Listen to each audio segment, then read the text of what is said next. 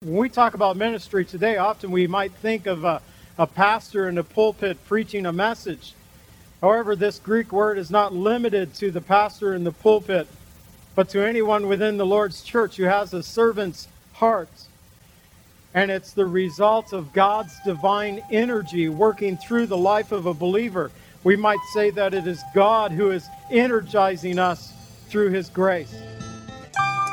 You're looking too far for that need you have inside. You're on a big merry-go-round and it's taking you for a ride. You've got to let go and let God.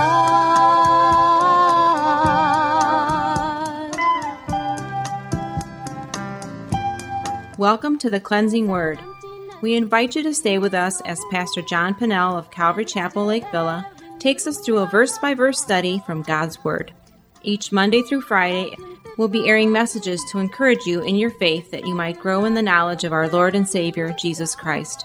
I hope that you enjoy this broadcast, and I'll return at the close of this teaching to give you more information about our church and how you can obtain a copy of this message.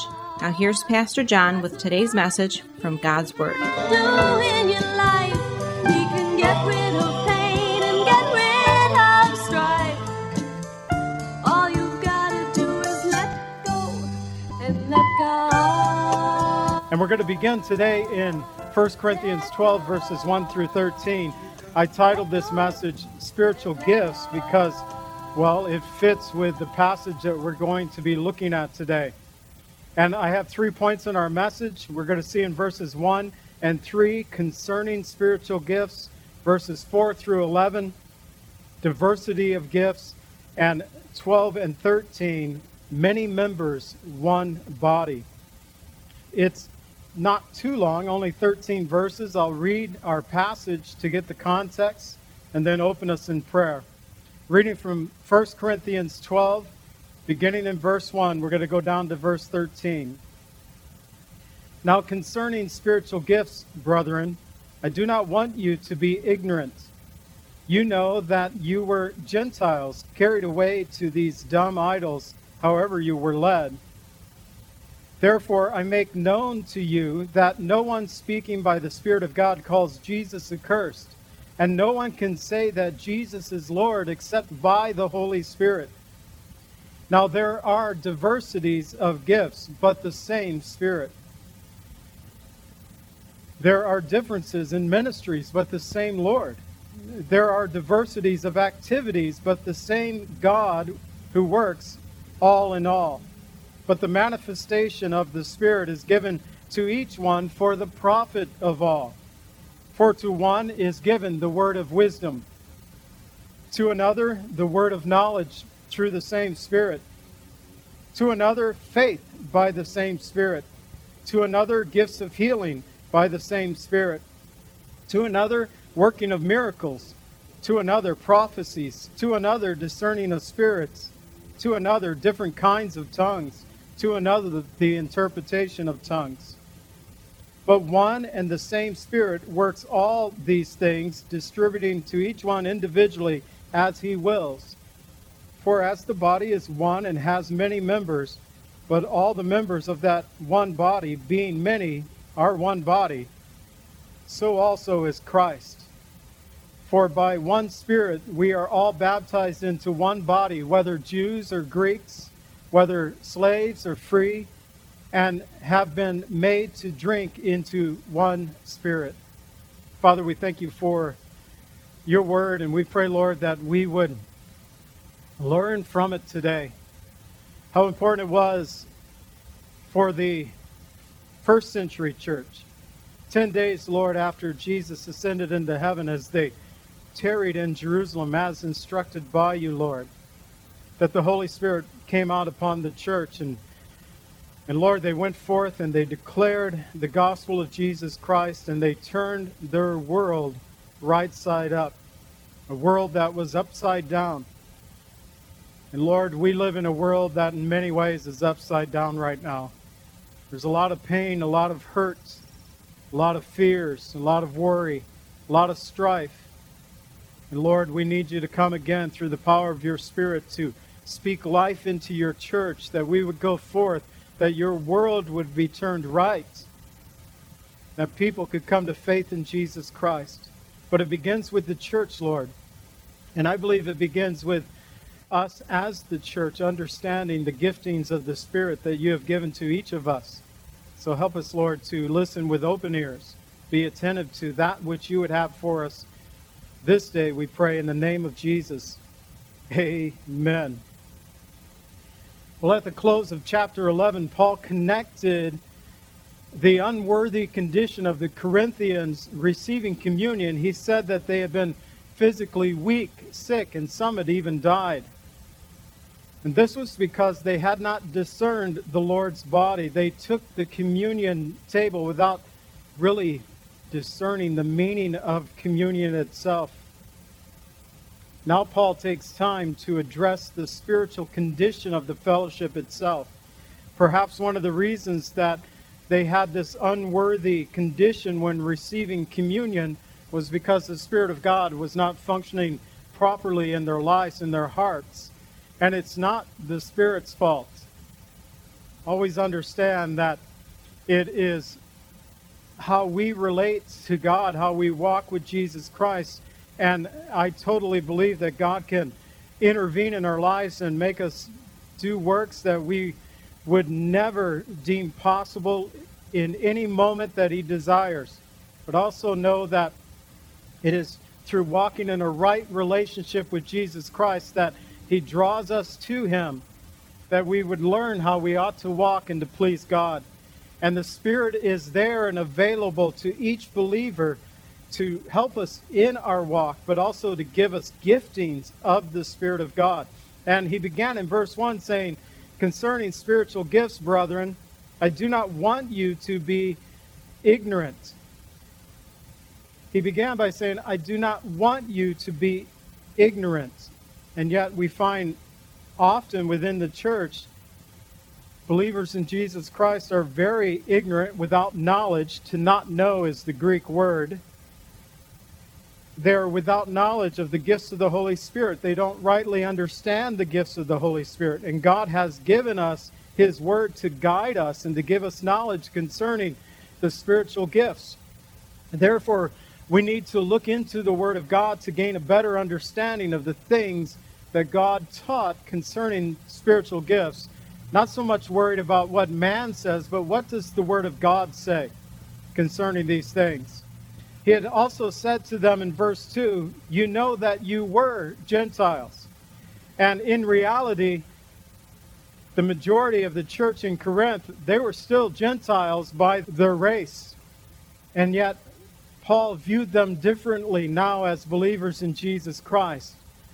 Gentiles, ethnos is the Greek word. It refers to a multitude of people or a race of people belonging or living together. And in the Jewish sense, it would refer to any nation other than the Jews. And when Paul spoke about them here, he no longer considered these physically Gentile people as Gentiles, because they were no longer being carried away by the false idols, but they had become the children of God. They were one in the body of Christ. And as we close out our passage, we'll read that there's no longer Jew or Greek or slave or free. We are all one in the body of Christ. Ephesians 3:6 tells us that the Gentiles, that they should be fellow heirs of the same body and partakers of His promise in Christ through the gospel. That Paul understood that we are one in the body of Christ. Whether Jew or Greek or rich or poor, we are one in the body of Christ. One of my grandsons was playing one of the drums in the back of the church this morning, and it reminded me of when I was in Sudan. And I told him that the first night I was in South Sudan several years ago now, they played the drums through the night. And I was in Africa for the first time, and I was thinking the Tarzan movies were correct. They play drums through the night just like I've seen in the movies. What I did not know was that the purpose of the playing on that night was because a mother had died in childbirth, and in the culture there, to express their love for the loved one who had just died, they would play the drums, an individual playing until, we might say, until his arms would fall off. He was playing long into the night, expressing the great love that he had for the person who had died. But I mention that because it was a blessing to be there with brothers and sisters in Christ. They were Sudanese, I was American, and yet we were one in the body of Christ.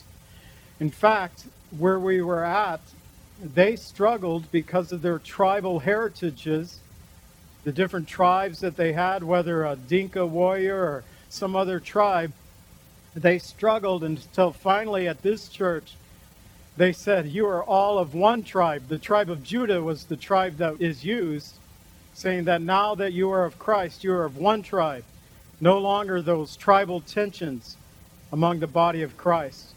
And we find that when we go out on perhaps vacation, we go visit other churches, we realize that we have this joint unity because of the work of Jesus Christ in our lives. He said in verse 3, you are believers. Therefore I make known to you that no one speaking by the Spirit of God calls Jesus accursed. And no one can say that Jesus is Lord except by the Holy Spirit. To call Jesus accursed is a Greek word, anathema, that is used there. And it can mean something that is dedicated to deity, dedicated to a God. Paul uses it here to say that something that is under a divine curse. No one, he says, speaking by the Spirit of God, calls Jesus accursed. You cannot say Jesus is Lord apart from the Holy Spirit. While it is true that Jesus Christ was accursed in our behalf when he went to the cross, and the Bible tells us in Galatians 3:13 that Christ has redeemed us from the curse of the law, having become a curse for us. For it is written, cursed is everyone who hangs on the tree. This speaks about his work upon the cross, where he paid the price or the penalty of our sin. But no longer is he cursed.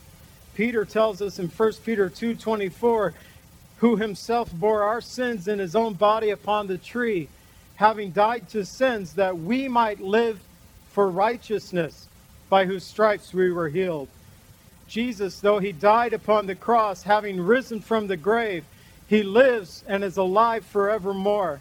Therefore, calling Jesus accursed, it's actually a self-contradiction for the Christian. We can't do that. We say Jesus is Lord. And it's because of the work of the Holy Spirit. Jesus promised in John 15:26, but when the Helper comes, whom I shall send to you from the Father, the Spirit of truth who proceeds from the Father, he will testify of me. When the Helper comes, it's the work of the Holy Spirit to bring testimony of Jesus Christ into our lives, into our hearts. It's the Holy Spirit that enables us, who enables us to become true believers in Jesus Christ, and also enables us to rightly proclaim Jesus is Lord.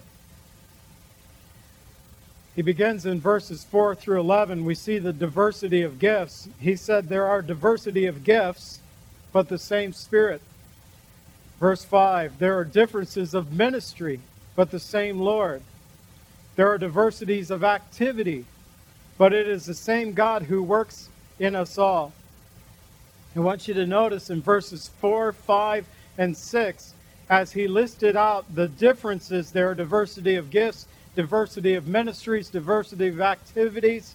He mentions the Spirit, he mentions the Lord, and he mentions God. He mentions the triunity of the Godhead here in these 3 verses, and I think it's significant. We worship one God in 3 persons, God the Father, God the Son, and God the Holy Spirit. Diversity of gifts, it speaks about a charisma is the Greek word, and it is a gift involving grace. A gift involving grace. This charisma is receiving a favor, a gift that is without merit of our own. We haven't earned these gifts. They are the gifts of God. And this is especially true concerning our salvation. In Romans 5:15, it tells us that this free gift is not like the offense. For by one man's offense, many died, speaking of Adam. Much more than the grace of God and the gift of grace by one man, Jesus Christ, abounds to many. He also talked about the ministries themselves. That word for ministry, in the Greek, it originally meant to serve tables, to wait on tables. But in church life, it meant to serve one another. When we talk about ministry today, often we might think of a pastor in the pulpit preaching a message. However, this Greek word is not limited to the pastor in the pulpit, but to anyone within the Lord's church who has a servant's heart. Galatians 5:13 tells us that in love we are to serve one another. He also talked about these activities, a Greek word that refers to and only found here in 1 Corinthians 12, verses 6 and 10. And it's the result of God's divine energy working through the life of a believer. We might say that it is God who is energizing us through His grace. Philippians 2:13 tells us, "For it is God who works in you both to will and to do for His good pleasure." When talking about the gifts, the ministries, the activities within the church, the source of these come from the Godhead, God the Father, God the Son, and God the Holy Spirit.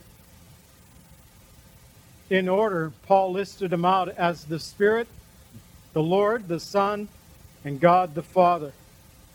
But he goes on to list out several gifts for us. The manifestation of the Spirit is given to each one for the profit of all. For to one, verse 8, he says, is the gift of wisdom.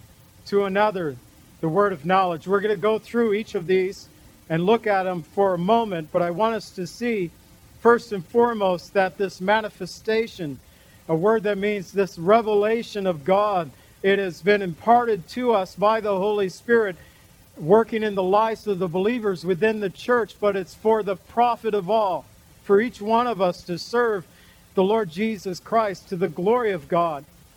But we serve one another, not to our own profit, but to the profit of all. Peter wrote about this in his own way, saying in 1 Peter 4, verses 9 and 10, "As each one has received a gift, minister it to one another, as good stewards of the manifold grace of God. If anyone speaks, let him speak as the oracles of God. If anyone ministers, let him do it as with the ability which God supplies, that in all things God may be glorified through Jesus Christ, to whom belong the glory and the dominion forever and ever. Amen." If anyone ministers to one another, we are to do it as good stewards by the manifold graces, the many graces that God has given us. If we speak as the oracles of God. I have a confidence when I step behind the pulpit, not because of my own abilities. I prove every week I step behind the pulpit that my abilities are limited, especially when it comes to proper tenses of words and such. But I have a confidence in the Word of God, and that when I proclaim the Word of God, that the message of the gospel goes forth. And we can trust in the Word of God.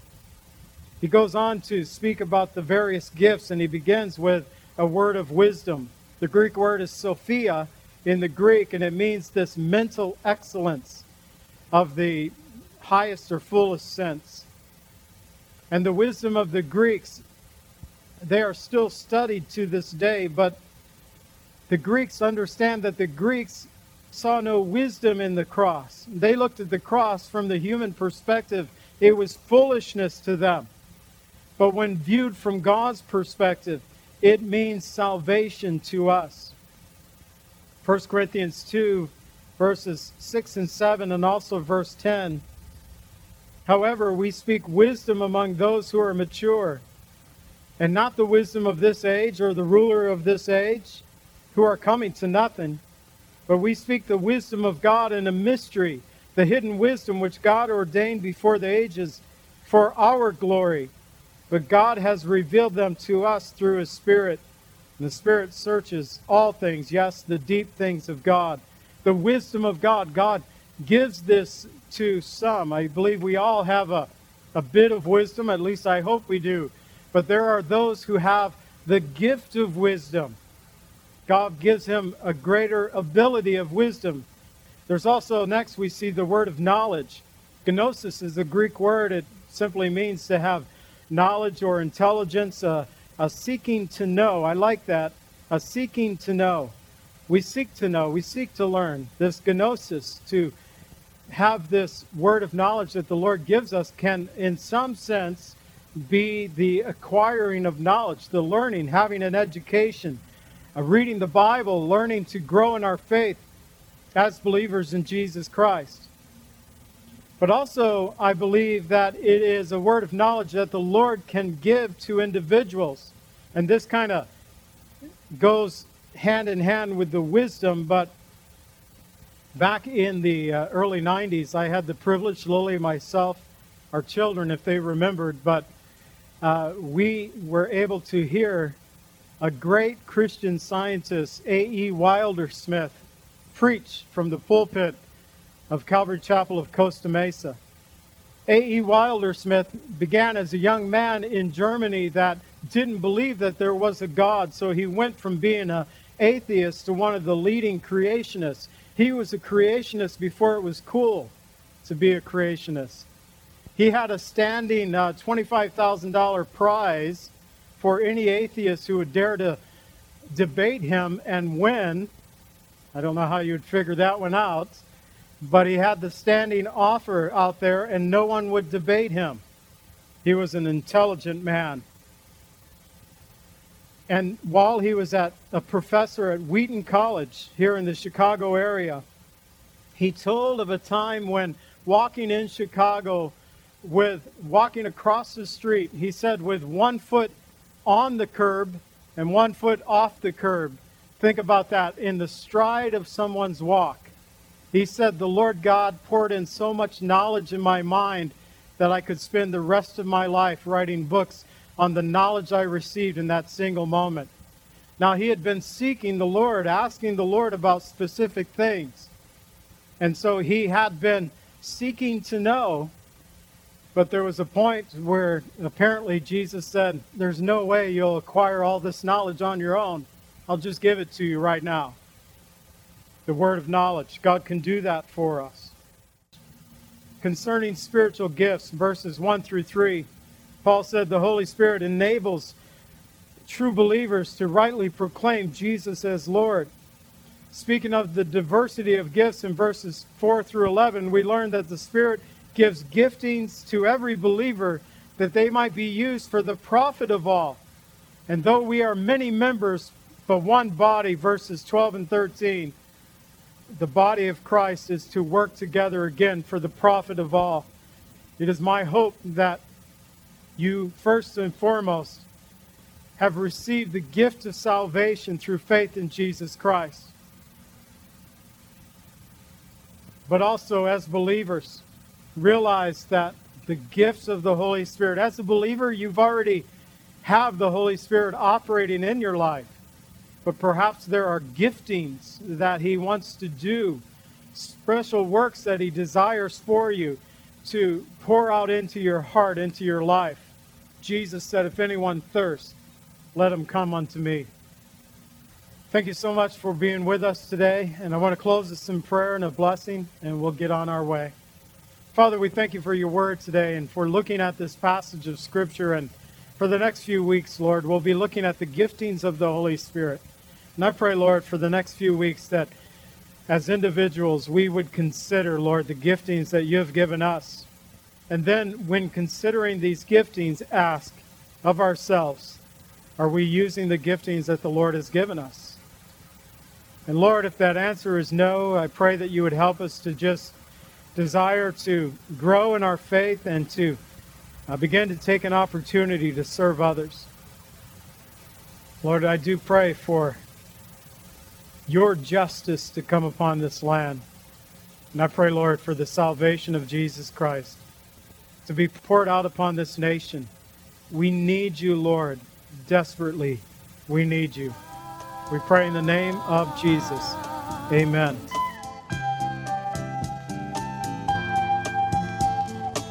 Calvary Chapel is a fellowship of believers in the Lordship of Jesus Christ.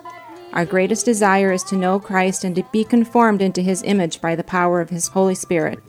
If you would like more information about Calvary Chapel, or if you would like a copy of today's message, please contact us at 847-265-0646. That's 847-265-0646. Thank you so much for joining us today, and may the Lord richly bless you as you worship Him today.